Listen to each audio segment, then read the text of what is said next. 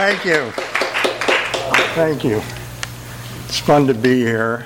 And I asked some esteemed colleagues to give me some help on the reading, because I'm just recovering from a throat thing, and so this is going to be very helpful.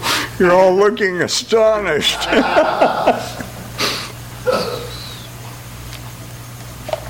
So, some of you are wondering, a detective novel? And actually, it was interesting. I've always been kind of interested in the detective as a character, and so I did this. And what happened was I realized that you have a crime, and then you have somebody who's charged with figuring it out on some level, a private investigator here, a police officer, whoever it might be. And it's a way, it's a kind of venue into the society. You can go, you can have any kind of character you want. And so it's sort of a little passport as a form. And this is basically a fairly straightforward detective novel. So what I'm going to do is to just give you a sort of collage sampler with my friends pitching in and reading a chapter each.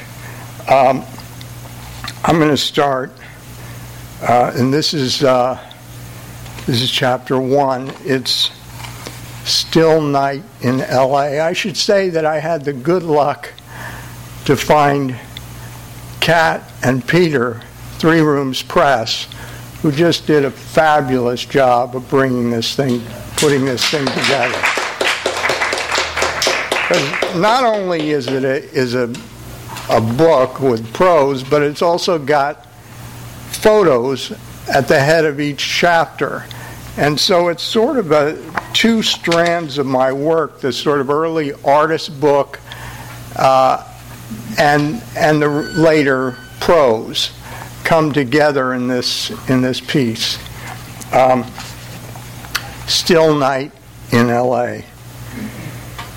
She was tall and striking, with a face that betrayed her youth more than she probably realized. She let me into a one-bedroom, top-floor apartment at the Gaylord on Wilshire, west of Vermont. It was a windy but sunny November day, and the vista on Old Hollywood from the northern exposure went all the way to the Hollywood sign. Look, this is kind of weird, I guess. She hesitated. I've been worried.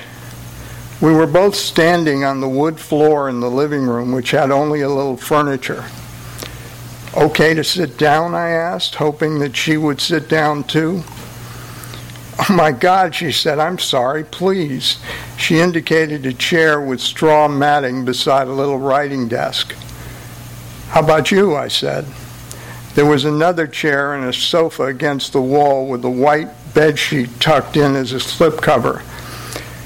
I'm going to stand for a minute if that's okay. I feel better on my feet right now. She was the type of woman who would make men's eyes light up when she walked into a restaurant, but she wasn't my type, for which I felt lucky. It's so much easier not to be attracted to your client. God has given thieves perfect eyebrows and liars alabaster arms, and it's distracting and dangerous. Can I get you some coffee? No, thanks, I said, taking the seat. What can I do for you? That's the trouble, she said. I'm not sure. I think somebody might be trying to kill me. Oh my God, I can't believe I said that. She turned to me and let go with a 5-alarm smile. It was blinding and incongruous. I recovered. I wasn't sure what was going on, but a lot of the time that comes with the territory. The trick is not to make up your mind too quickly and hope you won't be physically hurt during the interim. Well, I said, standing up more or less involuntarily, as if a seated position might make me more vulnerable, as in my experience it had. I'd been hit from behind a number of times, blindsided, somebody bringing something hard down on my head. I always find in this sort of situation it helps if I can get a little history, where you came from and what your family was like all the way to here. No problem. Listen, she said, do you like lasagna? Because I've got some leftovers from Spago that I can heat up in a second. I told her I was fine and pulled out my notebook and wrote Anita Holbrook at the top of a new page. I drove up to Sunset when I left her apartment. The summer was over. There was a little wind. You read the seasons in L.A. by such nuances. I made it a hand-holding job with maybe the possibility of more than hand-holding if one wanted it, and felt a little guilty about taking my weekly per diem and expenses. I stopped at a branch of my bank and made the deposit. I decided to look in on things at the Gaylord later that day without bothering my client. And now I'm going to ask my friend and colleague, Harry Northup, wonderful poet and actor, you'll recognize him in either role,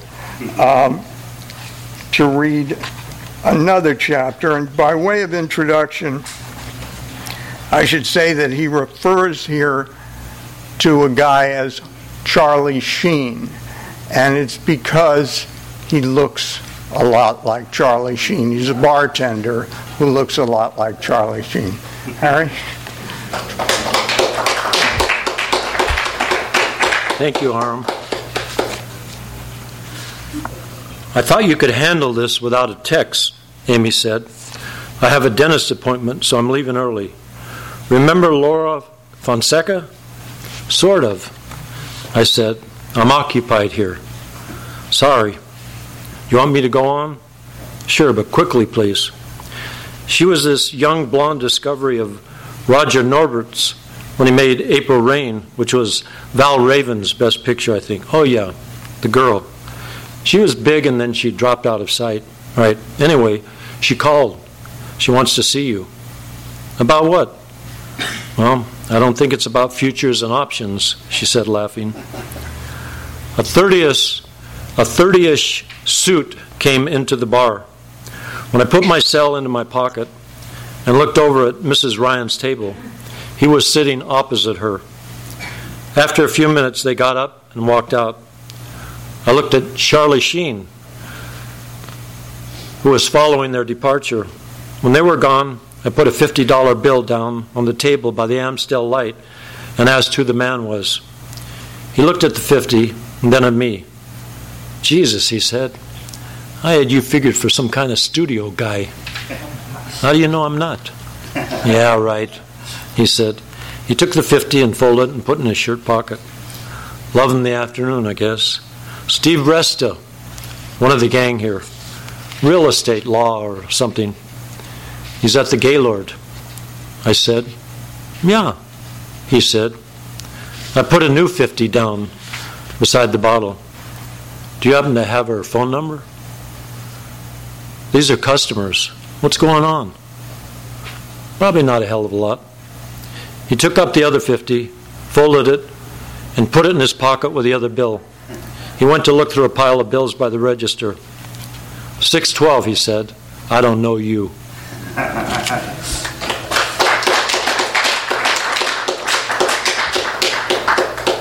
Is Marcia here? We're missing one of our readers. Okay. So I'm just debating here. Phoebe McAdams, my dear friend, a wonderful poet, and a former resident with my wife and our family of Bolinas for many years. And in this particular chapter, we go back into Marin. Please welcome Phoebe McAdams. Chapter 39. The San Francisco Chronicle lay on the breakfast table in the light-filled, cheerful kitchen. Janet Gabriel, a transplanted Angelino who had looked to be in her late 40s or early 50s, had a decorating business with a small shop in San Anselmo. She was about to leave for work. "I'm an early riser," she said. "When you get to be our age, you must work or go mad. Don't you agree?"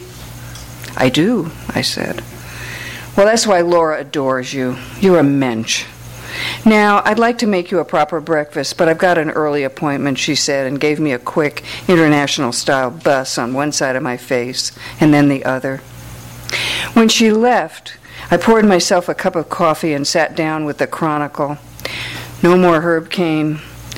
The wife of a newly elected congressman who was caught up in a sexting scandal said her estranged husband worked inhuman hours and she needed a 12-step program for internet porn, which had become his home away from home. "These people are worked too hard to have normal lives," the lady told reporters in a press conference that was given front-page coverage. The cell rang. "Martin Barnes here. Is that Mike? Thanks for getting back to me." "Yes, well, I ran into Joe Rock last night, and he'll be at this outdoor cafe, Zima's, near the library in San Anselmo this afternoon around 2:30. Do you know where that is? I'll find it." "So you're the broker?" I said. "I can't really say. He asked me to be there. He's checking you out, I guess." "That's fine. Around 2:30 then." "See you then. Oh, bring $400 in 20s and 50s. No checks or money orders."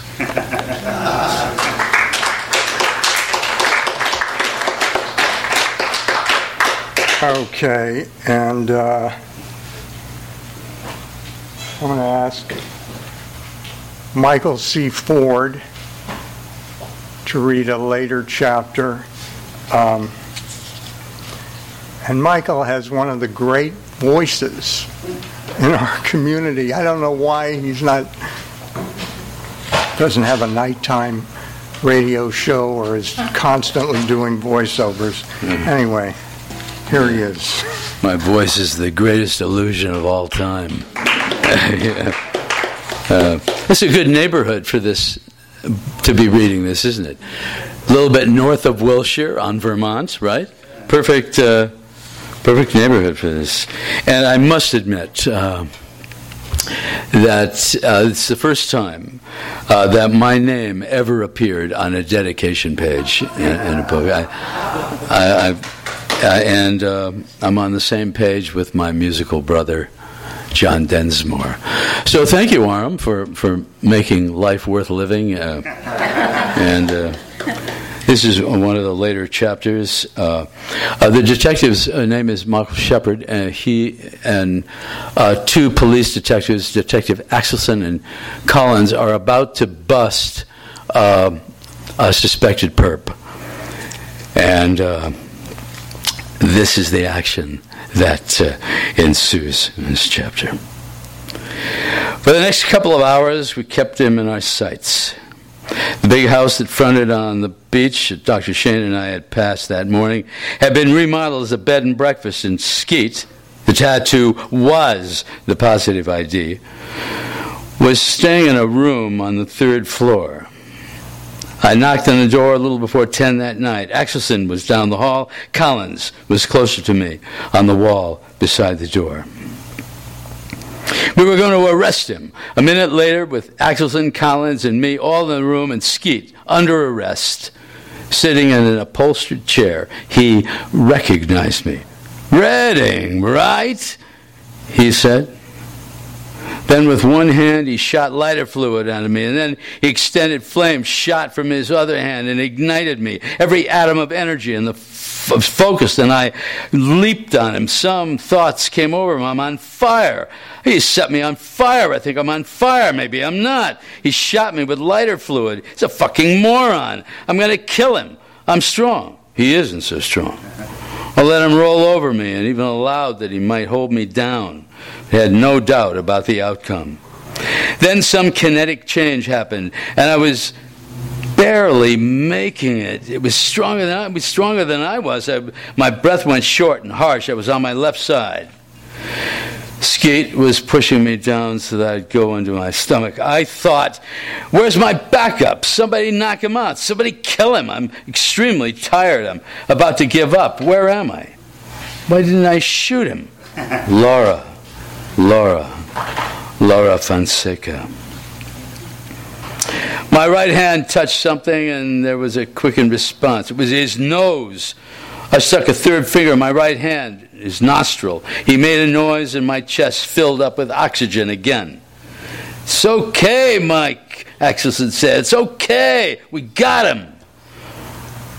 Eventually, my hand unclenched and I let go, rolled away from him. We got an ambulance coming, Mike, Axelson said. Chapter 46. Thanks.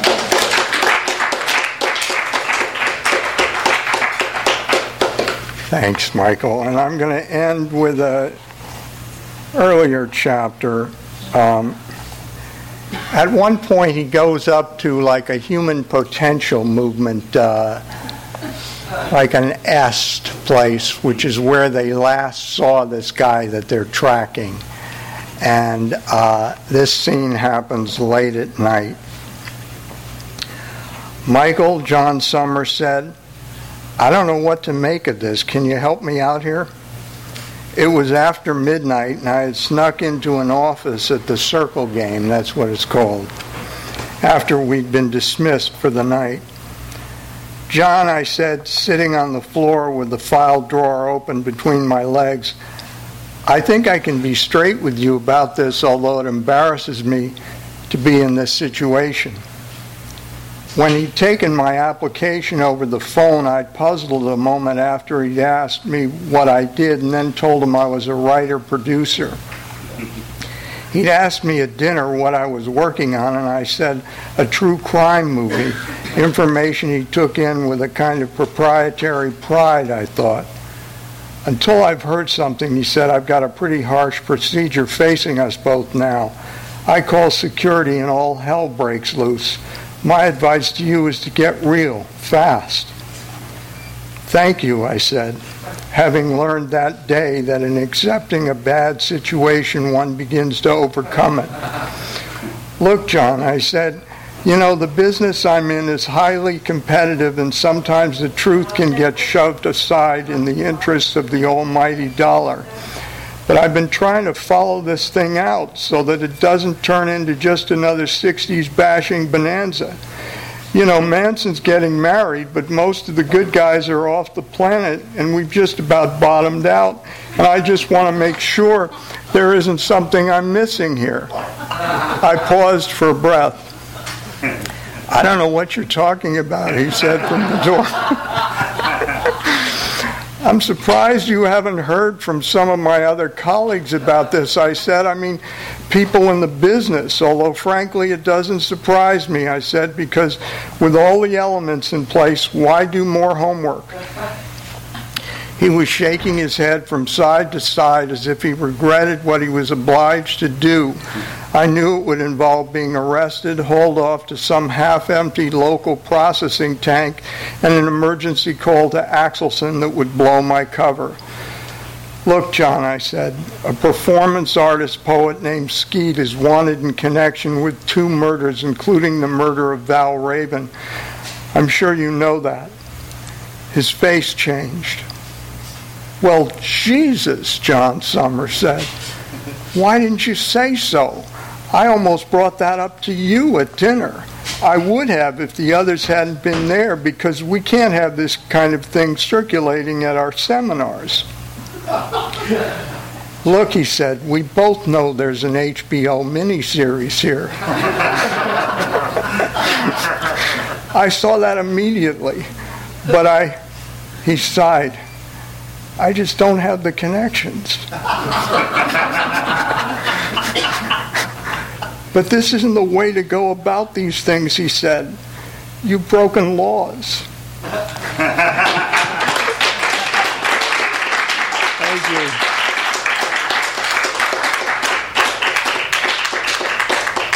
So I don't know if you want to have a Q&A or... Yes. James.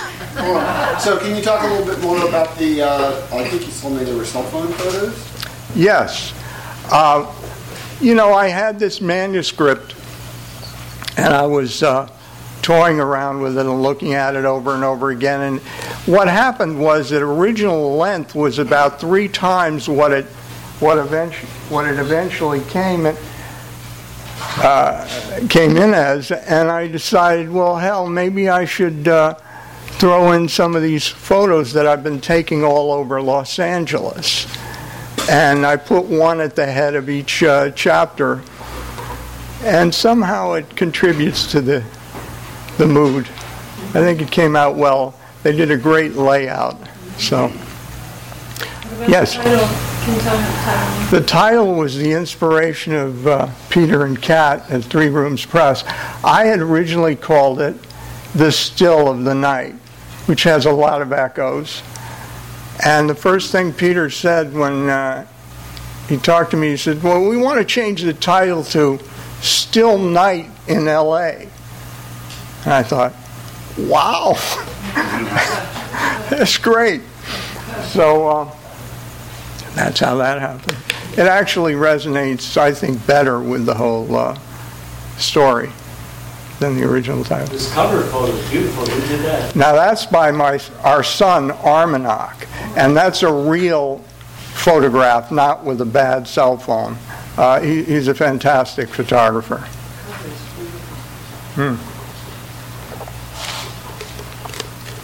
Any other technical questions? Yes. So many detective novels being written, especially in L.A. What made you want to take it on? What did you think you could bring it? Well, I was always interested in the character of the detective. And then, but, when you have a detective novel, it has to be plot-driven. And I usually don't do that kind of thing, And so it was a push-pull thing of like, well, I got to move it forward, and yet I've got to have a little bit of this guy's personality. And so it was just... So finally it achieved whatever it achieved.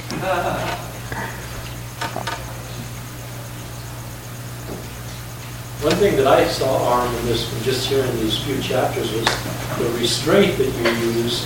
It really created not only the economy of it, but a certain sensuality of it too, and a certain tension underneath it all. It was pretty amazing. Oh, thank you, Harry. It's funny. You try to figure out like what actually brings a scene to life, and a lot of times it's cutting rather than adding. The best thing that can happen is the thing comes to life. And a lot of times that doesn't have anything to do with a beautiful sentence. So that a lot of that happened with this for me. Did you find it hard to cut 2/3 out? No, because I was so bored with it that I get rid of this.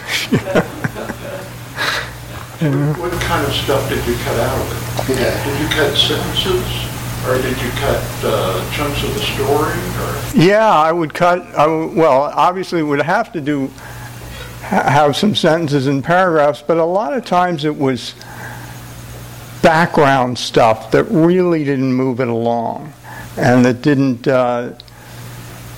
When you have a character, you have 2 people in a room or something like that, then there's a little bit of sparks flying. But then, a lot of times the detective implodes and he goes through stories and so on, and that doesn't really advance it. So that's what I think mostly I was cutting back on, thinking at first, because I'd written more contemplative stuff, well, this is what I do. And it really didn't work that well. Did you read detective fiction? I read Chandler, Ross MacDonald, and Hammett, and a couple of other people, but I'm not really into it as a genre. I was just interested in... I remember I was working at USC for years with Cubby Selby, Hubert Selby Jr. And I once said to him, I said, I really want to write a detective novel. And he said, I've always wanted to write a detective novel. It was a great encouragement. Anybody? All right, so we could sign some books. Or... Thank you. Thank you.